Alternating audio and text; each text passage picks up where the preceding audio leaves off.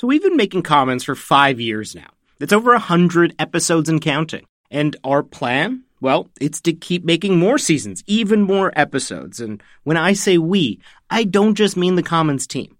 I'm including you, our listeners and supporters. We can't make this show without you. We can't keep bringing you exceptional reporting every week without your support. We want to make it as easy as possible for you to become a Canadaland supporter. So, from now until the end of May, we have a special deal for our listeners. Sign up now for just $2 a month for the next 6 months. You'll get access to all the episodes of Commons 1 week early and ad-free, as well as exclusive bonus content from all of our shows. There's discounts on merch, tickets to our live events, and so much more.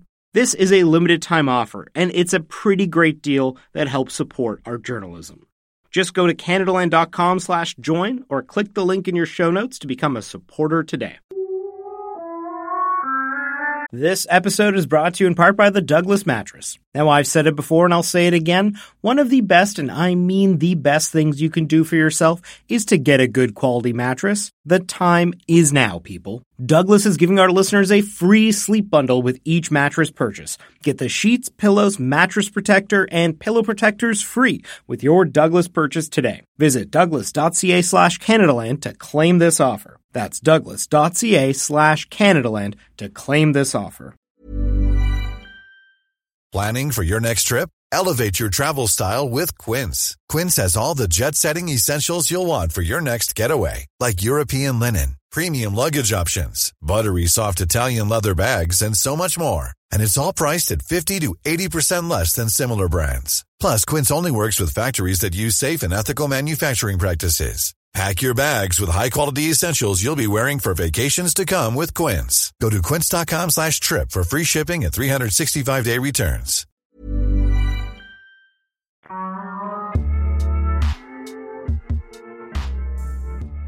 Well, it was 4th of January, a very cold day.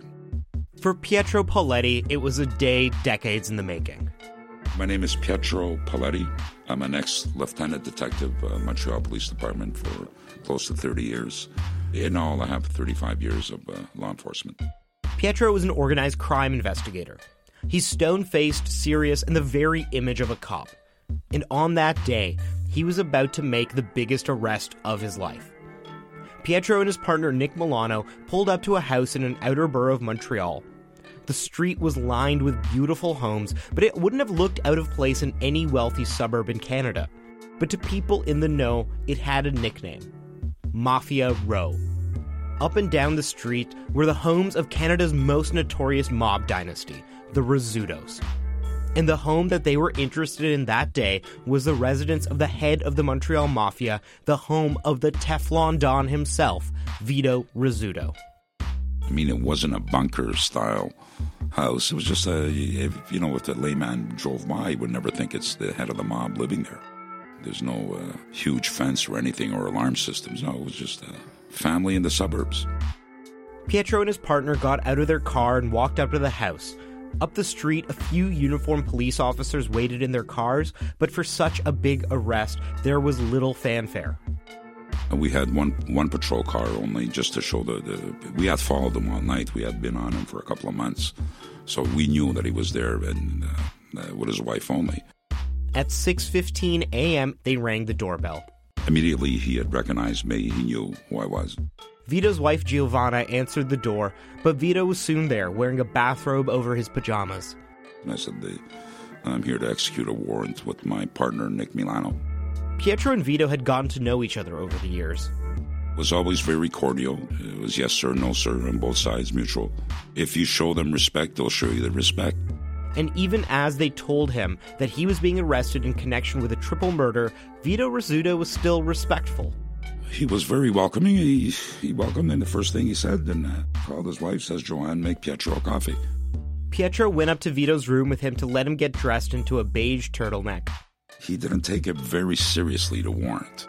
He stated that he had spoken to his lawyer, and that was nothing. I said, it's serious now. You got to come in. We placed him under arrest. The whole thing took 15 minutes.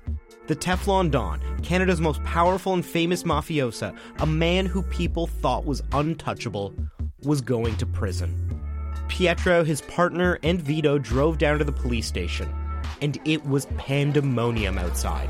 The arrest might have gone as quietly as it could have, but it looked like every TV camera in the city was waiting outside. They went in and headed to the interrogation room. We spent about an hour together, and after interrogation a bit more, he had mentioned that we wouldn't have problems in the future. He goes, you put me away, you'll see what happens. Without him there to run things, Vito expected Montreal to spiral into violence. But he had another message for Pietro. He told him to watch his back. There was corruption in the Montreal police force, and they'd be coming for him. It wasn't a threat. It was a warning. That day would change everything for both Vito and Pietro, for the mafia don and the cop who arrested him. Over the next decade, both of them would lose everything that they valued the most.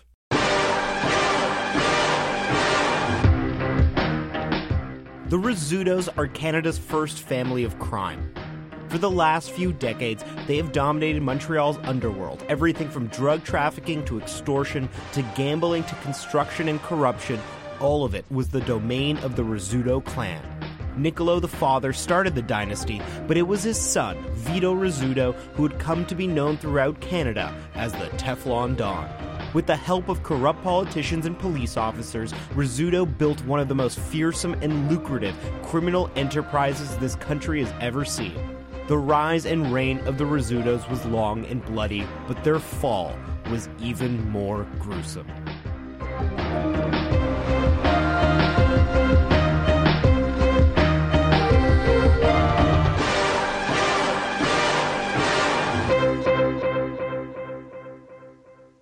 I'm Archie Mann, and from Canadaland, this is Commons. For decades, Vito Rizzuto was the most powerful mafioso in the country. And in essence, what that means is respect. Everyone respects you, not just because you're rich or dangerous, but because when you have a problem, Vito is the guy who can fix it for you. Do you have a gambling debt that needs to be taken care of? Vito can take it off your back for a price. Two gangs engaging in a bloody feud? Well, Vito can mediate. Need zoning changes or permits to go through for your big construction project? Call Vito. Take what happened to Montreal businessman Terry Pomerantz in 2003. Vito was a silent partner with Terry on a massive condo project. But one day, just after midnight, Terry's brand new Cadillac was stolen.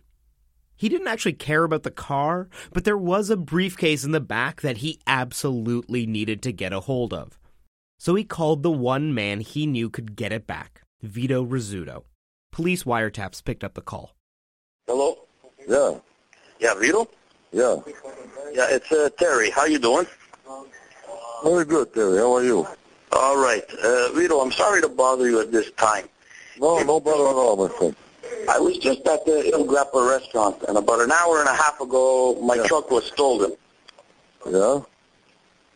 They took my truck, and inside I had my briefcase, which was very important to me. Really? Yeah, and I was wondering if there's any way, is there any way of tracking or knowing what happened? Okay, give me the truck name and everything. It's the Cadillac Escalade? Cadillac? The Cadillac, the Escalade? Interlac.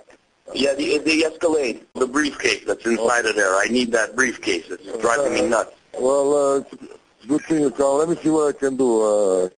Vito got a hold of the Cadillac in just 12 hours. But the briefcase wasn't inside, so he sent his men to hit the streets once more. Dominic speaking. Hey, is the tall guy there? Yeah. Yeah? You want to speak to him? Yeah. Hello. Yeah. Yeah. Yeah, what's up? The briefcase is not there. It's not there. No, the briefcase is missing with all the papers and everything. Okay. I'm going to call the guy. But he told me this morning it wasn't there, the guy. That's what he was telling. He goes, But all you got to do is he's going to ask the guy who brought him the thing there, huh? Okay. To bring him back. You tell him that it's important that thing comes back and to go investigate. Okay. All right? Eventually, Vito did locate the briefcase, and he gave the car thief $3,500 just for helping out. And what did Vito get in return? Well, solving these kinds of problems is why he got $1.7 million from his silent partnership on the condo deal. Vito was on good terms with everybody, from the politicians, construction bosses, and union officials, to the West End gang, the Hells Angels, the Haitian gangs. Everyone respected him. When the Quebec biker war was raging in the early 2000s, hundreds of people dying in the streets, firebombs tearing through Montreal, it was Vito who was able to bring the two sides together for a brief truce. Quote, "I'm a mediator," Vito once said. "People come to me to solve disputes because they believe in me. They have respect in me." Even the police officers who were trying to take him down respected him in their own way. Here's Pietro Pauletti again. I had met him dozens of times. He was flamboyant. I remember in the early 80s, he got himself a Testarossa Ferrari, and that didn't last too long. He was very flamboyant. He was an individual that was seen in nightclubs, restaurants. He was very charismatic, no doubt. He could sit at the table with anybody. He was a well-respected man. He knew my role, and he knew his role. So the conversations were about nothing and everything. But the message got across. If we didn't like or had problems with some of his the hang-arounds or friends or associates, we got that message clear. And he always followed through. He didn't want really trouble with the law. So how did this one man, Vito Rizzuto, become such a powerful, respected figure? It all started when his father, Niccolo Rizzuto, came to Montreal in 1954.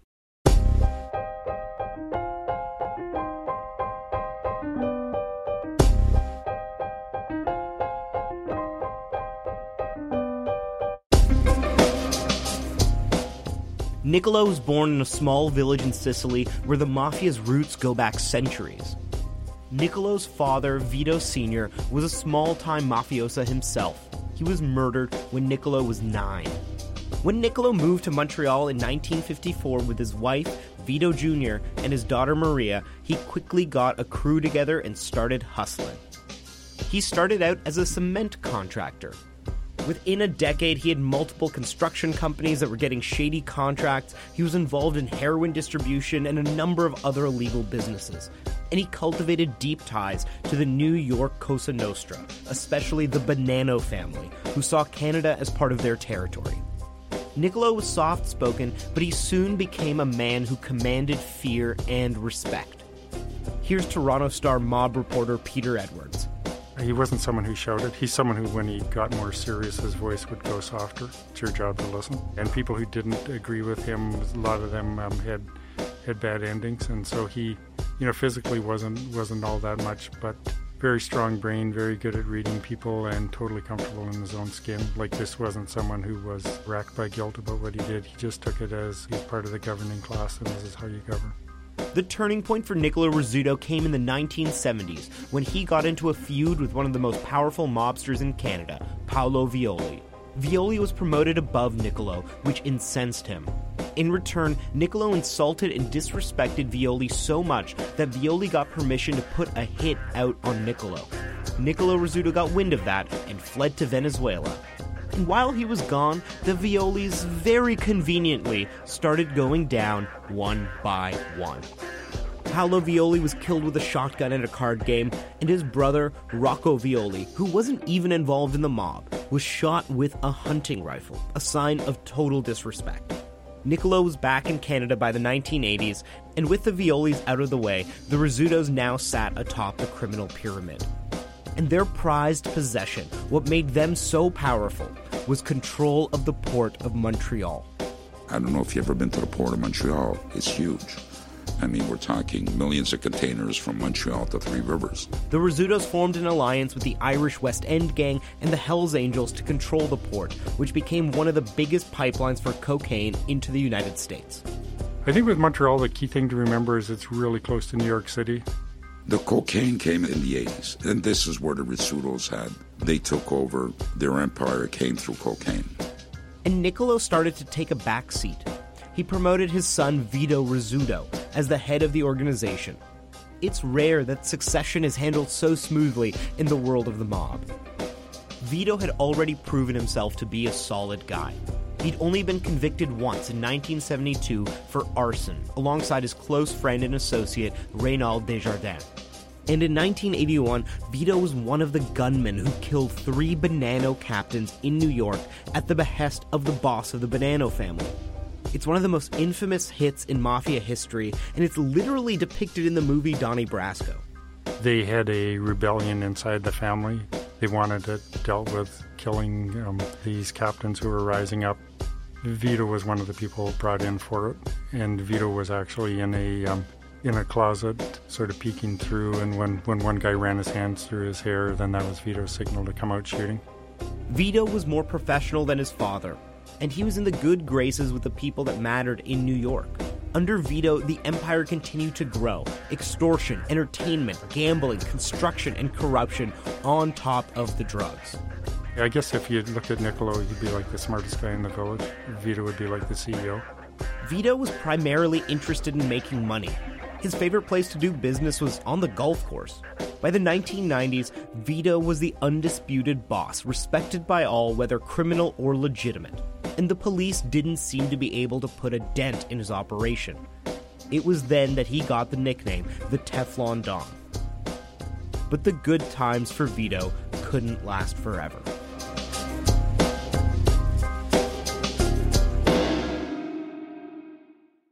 Since he was a kid, Pietro Pauletti knew he wanted to be a police officer, and he knew exactly who he wanted to investigate. I experienced events with organized crime. I've seen individuals, and before working as a police officer, I worked in Italian restaurants, reception halls. So I knew these characters, and my passion came about, to work when I joined the police department, to work organized crime, basically to dismantle the plague in society. Because Pauletti grew up around organized crime, he was more comfortable than some of his French-Canadian colleagues just approaching and talking directly to the mobsters. As a patrol officer, I got to know these individuals. It's not as a detective. My knowledge came from day one. I would have interest, and I would intercept them, question them. What scares people is the unknown. And for me, there were Italians coming from the same background. I understood the culture, so I knew how to approach them. Pietro became a high-ranking detective and worked massive investigations. He was called on to help with organized crime prosecutions all over the world, and he became considered an expert on the mafia. By the way, he's exactly what you're picturing him as. He's grizzled and a bit grim, the kind of police officer who insists publicly that he bleeds blue. Pietro, along with many other organized crime detectives, had their sights on the Rizzuto organization for years.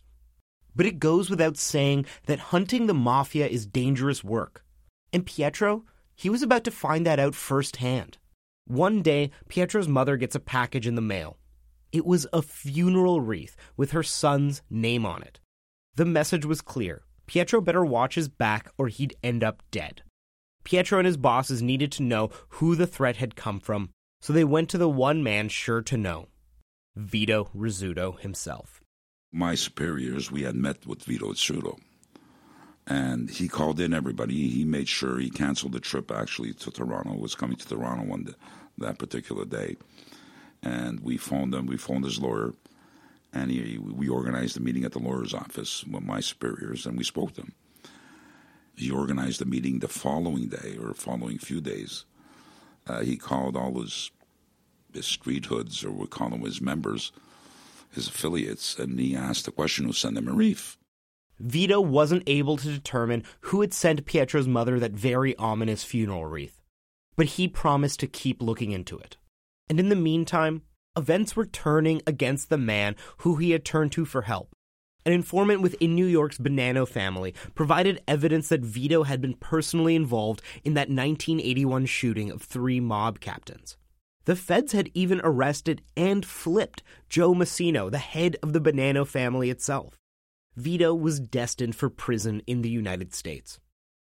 And on that cold January morning in 2004, Pietro and his partner showed up at Vito's door, had a cup of coffee, and took Vito Rizzuto down to the station. While they interrogated Vito, he had a number of things to tell the officers. First, the streets of Montreal would be bloody without his cooling influence there. He told Pietro that the Montreal Police Department was dirty and that Pietro would have a target on his back. But Pietro had one question above all that he hoped Vito would be able to answer. Did he ever find out who had sent that funeral wreath with Pietro's name on it to his mother? I brought up the same question. I said, Mr. Rizzuto, remember that incident where my mother received the wreath at home? He goes, it was one of your men that sent it to make the wires talk. Pietro was reeling. Vito was saying that the threat on his life hadn't come from anyone in the mafia. It had come from another police officer. I didn't want to believe it at the time because, people don't know me. I have blue blood. I'm a policeman at heart, and like many others. I didn't want to believe it when your own kind is dirty. But something snapped into place for Pietro. The investigation around the threat had always seemed a little off to him. The official investigation went nowhere, and I found it always strange. They gave it to a junior detective. Right there, I knew something was wrong. It was an awakening. I said, hold on a minute. He knows what he's talking about. Vito seemed to know everything that was happening in the Montreal Police Department better than Pietro himself. So he knew exactly what we had covered. He knew. He was very, very well informed. That day marked a turning point for both Pietro and Vito. For Pietro, it was an end of a kind of innocence. Over the next few years, it wasn't the mafia that was after him, it was his fellow officers in the Montreal Police Department. It's like playing soccer, one fellow against 10. They made my life miserable. So they tried to accuse me of everything. Best defense is offense. They just made my life totally miserable. His investigations were stonewalled. My bosses, my superiors, they always kept putting barriers. You can't see this person, you can't do this investigation. I would say, why? Eventually, the Internal Affairs Department tried to frame Pietro. They falsely claimed that his father had taken mob money for some condos he purchased in the 1960s. The police were making his life hell. So one day, he decided to finally blow the whistle and tell the world that honest cops were being shuffled off of investigations so that they would die on the vine. We uncovered a well-systematic scheme where the buddy system existed, institutionalized patronism. The politicians would say, listen, Pietro, you got to move him. People promoting or financing political parties would say, get rid of him, give him a promotion, do what you want. He's got to be out of our way. And the internal affairs cop who would try to frame him admitted that he lied in his report on the command of a senior officer. We have police officers in Montreal that we exposed that were participated or directly or indirectly in murder cases. Reports have disappeared. Firearms have disappeared. Questionable cases, nothing. And we're talking serious crimes, not nickel and dime canceling a parking ticket. We're talking murder cases, drug importations, false arrests. The Montreal police didn't respond to our request for comment. In the years since, numerous government and media reports have uncovered deep, systemic corruption within the Montreal Police Department, and a number of mafia moles have been outed. And it was that kind of corruption that allowed organized crime to flourish in the first place. Since 1970 till today, there's probably been 400 homicides related to traditional organized crime. Solution rate is less than 1%. It's either the police, the departments are incompetent or they're really good. The years since he arrested Vito have been hard on Pietro. But for Vito, his next decade was even more savage. He was convicted in connection with those triple murders and went off to a Colorado prison, about as far from Montreal as he could get. Vito had prophesied that there would be no peace in Montreal without him. But before that prophecy could be fulfilled, the Rizzutos hit their biggest setback yet. It was a joint operation by the RCMP, Montreal, and Quebec provincial police forces, known as the Combined Forces Special Enforcement Unit. One morning in June 2003, they turned on the microphones and cameras at the Consensus Social Club and began to listen and watch. The police had wiretaps in the headquarters of the Rizzuto operation. You had the handcuffs this morning? Yeah. Handcuffs. Yeah. I always get them before they go past. You do? Haven't had them since the 17th. Anyways, it's like you and me, we're running the Central Bank of Canada now. While Vito was in prison, his father, Niccolo, the old man, had stepped up, and the police were watching his every move.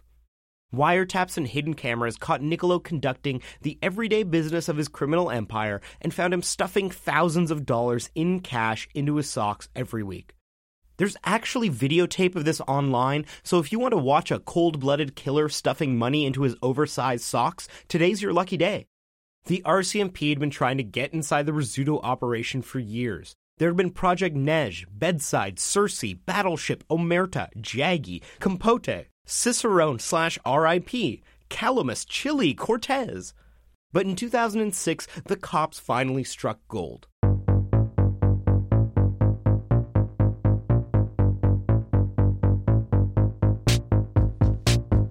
Project Colisée, or Coliseum in English, was the most expansive RCMP investigation in history. Today we announce a major police operation targeting traditional Italian organized crime. A total of 90 searches are underway this morning in the Montreal area, and more than 700 police officers are taking part in this major operation. Over 80 Rizzuto-aligned mobsters were arrested, including Niccolo Rizzuto himself, Paolo Renda, Vito's brother-in-law, and a number of the people at the top of the organization. Niccolo Rizzuto went to prison, but life wasn't actually so bad for him there. He got the lightest sentence of anyone arrested. He got his own cell because everyone else refused to bunk with him out of respect. And every day, his clothes were neatly pressed and laid out on his bed by members of the Hells Angels. He was out in less than 2 years. But in the short time that both Vito and Niccolo were behind bars, other criminal organizations sensed opportunity.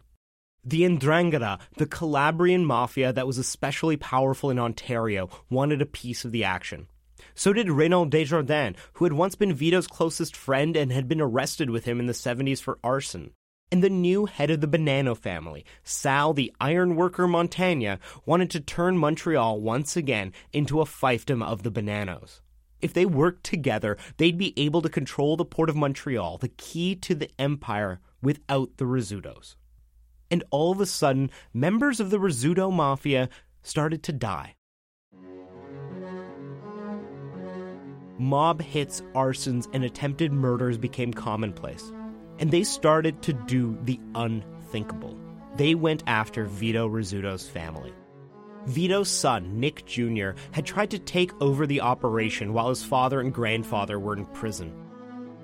I don't think he had the stamp of his father, in the sense the same mold. He grew up, how do I say the term, spoiled. In French we say dans ouate and cotton. It's not the same stamp, it's not the same mold from the old days. And his downfall was getting involved in construction, which he knew very little of, getting to trust people. Vito was in a Colorado prison cell when he heard the news. It was 3 days after Christmas in 2009. A shocking murder this afternoon in Montreal. Nick Rizzuto Jr. was shot by a man who walked right up to him on a busy street. Rizzuto has family ties to the most powerful mafia leaders in Canada, and that could mean a bloody war is about to begin in the world of organized crime. His oldest son, Nick Jr., had been murdered in broad daylight on a Montreal street. Nick Jr. had wanted the family to shift away from the grubbier aspects of crime and move things in a more white-collar direction. He wanted to go to legit, and legitimate is a big term here. When I say legit, he wanted to invest. He wanted to do that next level up, the corporate mafia. But now he was dead, and Vito was too far away to do anything. He refused to go to the funeral, knowing that he too would be a potential target. The news would only get worse for Vito. Paolo Renda was Vito's consigliere and one of his most important confidants. He was also married to Vito's sister. A few months after Nick Jr.'s murder, Renda was pulled over by sirens. He didn't realize until it was too late that it wasn't a police car. Renda was taken and disappeared. To this day, his body has never been found. Disappearing someone was one of the most insulting and cruel ways to get rid of a mafiosa. And for the Rizzutos, the insults weren't over. On the evening of November 10th, Niccolo Rizzuto was at his home in Montreal. It was already plenty dark outside as he talked with his wife and daughter in the kitchen. At exactly 5:40 p.m., a bullet tore through Niccolo's jaw and ended up slicing his aorta. Police surround the Montreal home of an alleged mafia patriarch. A man, 86-year-old man, was shot at least once. They say a lone gunman hid in the woods outside the house. 86-year-old Niccolo Rizzuto was pronounced dead soon after arriving at a hospital. Just like the murder of Rocco Violi decades earlier, the murder that Niccolo is thought to have ordered, Niccolo Rizzuto was killed with a hunting rifle. Here's Peter Edwards again. The type of gun that was used for him, it was kind of the way you'd shoot a deer, or it's almost like a hunting one. It was almost disrespectful. With Nick, it was odd because he just seemed to be timeless. Like he almost seemed like, Montreal Mountain sort of thing. Like it was just Nick was always going to be there. When Vito heard the news in prison, he asked, quote, "Why do they have to go after an old man?" You've got a guy shot to death, his wife of more than half a century standing beside him. And then Vito hears about this and he can't go. And now he has to step up. By 2012, this was what had become of the Rizzutos, the most important mafia family in Canadian history. Vito was in prison, his son was dead, his brother-in-law disappeared, his father, the patriarch, killed. Dozens of other captains and Rizzuto loyalists had already been picked off in the streets, and money was flowing to his rivals instead. It looked like the reign of Vito Rizzuto had finally come to an ignominious end. In 2012, he was released from prison and returned to Canada. Well, the man known as Montreal's Teflon Don is back in Canada. Vito Rizzuto landed at Pearson Airport after doing time in a U.S. prison in connection with a triple murder. The world Vito was returning to was very different than the one he left. Now 66 years old, no one expected him to return to his former perch atop the criminal food chain. His allies were few, his family dead, many of his crew were still imprisoned after Project Colisée. Other allies had drifted into the orbits of the Desjardins or the Ndrangheta. His Hells Angels contacts were still in prison. Even the Consenza Social Club, the old Rizzuto headquarters, was gone. But even then, a few things started to go Vito's way.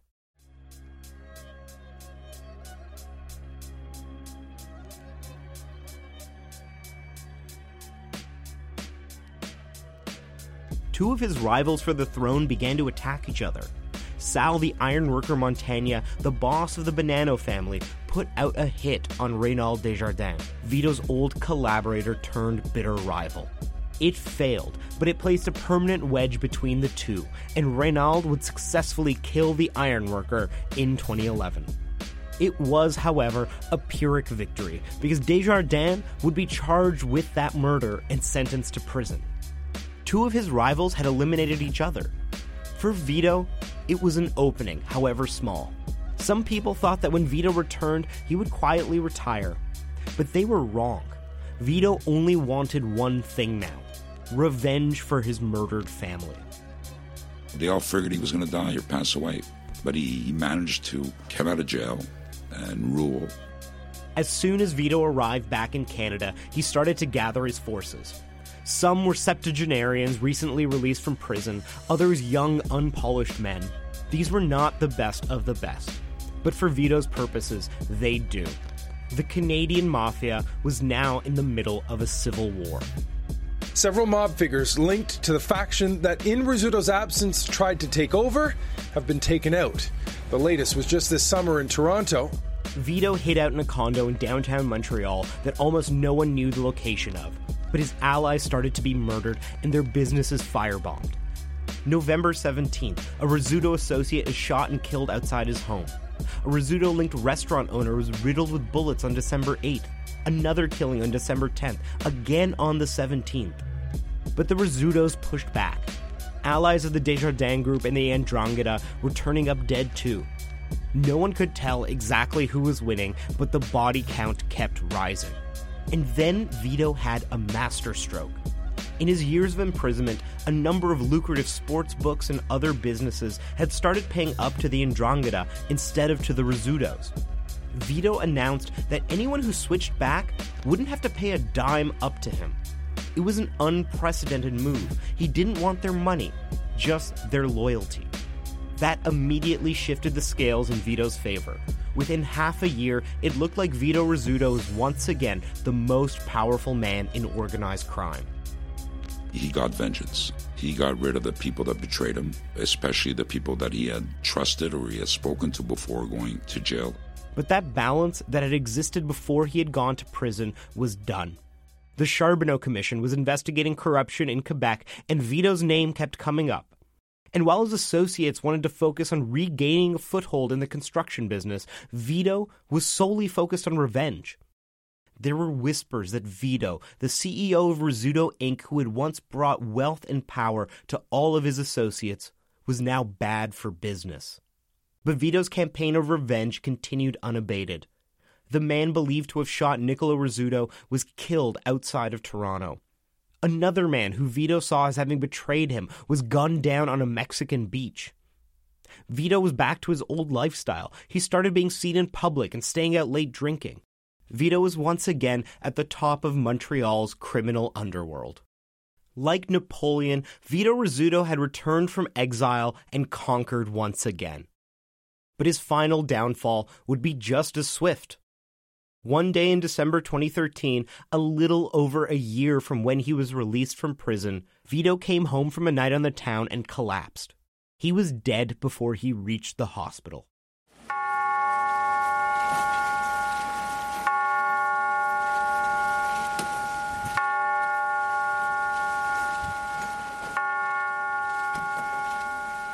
The funeral of reputed mafia boss Vito Rizzuto drew hundreds of people to a Montreal neighborhood today. Family and friends were joined by scores of police officers and just plain curious onlookers.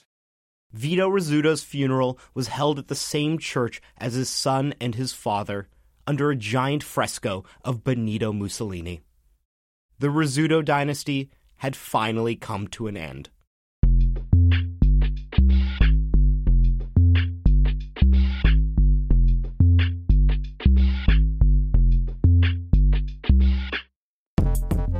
The official cause of death for Vito Rizzuto was pneumonia caused by lung cancer.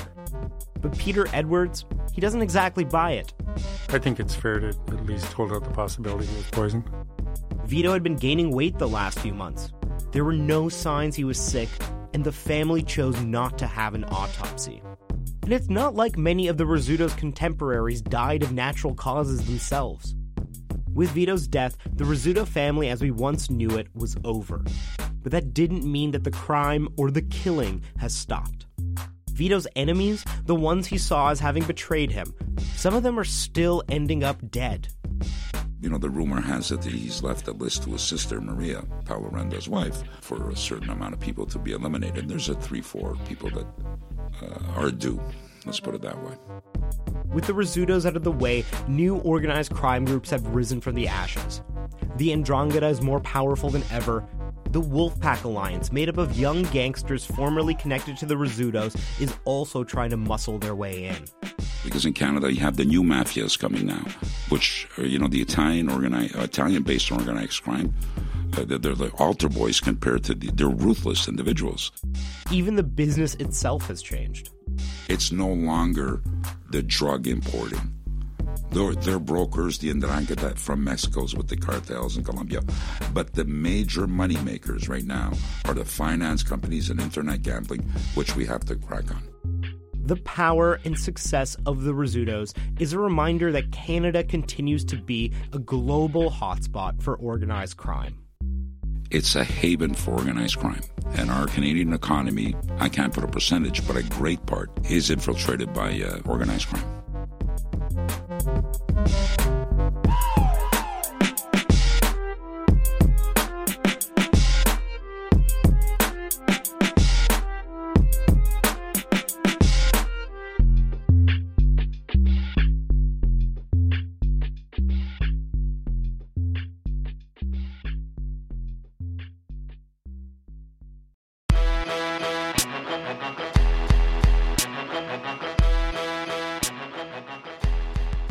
That's your episode of Commons for the week. This episode relied on reporting done by Adrian Humphreys, Lee Lamoth, Paul Cherry, the CBC's Fifth Estate, TVA, and many others. We especially leaned heavily on Peter Edwards and Antonio Nocasso's fantastic book, Bad Blood, The End of Honor, which is also the inspiration for the TV series Bad Blood, which you can watch on City TV or Netflix. If you want to get in touch with us, you can tweet us at Canadaland Commons, that's CMNS. You can also email me, Archie@CanadaLandShow.com. This episode was produced by myself and Jordan Cornish. Our managing editor is Kevin Sexton, and our music is by Nathan Burley. If you like what we do, please help us make this show. You can support us and get ad-free podcasts by going to patreon.com/CanadaLand.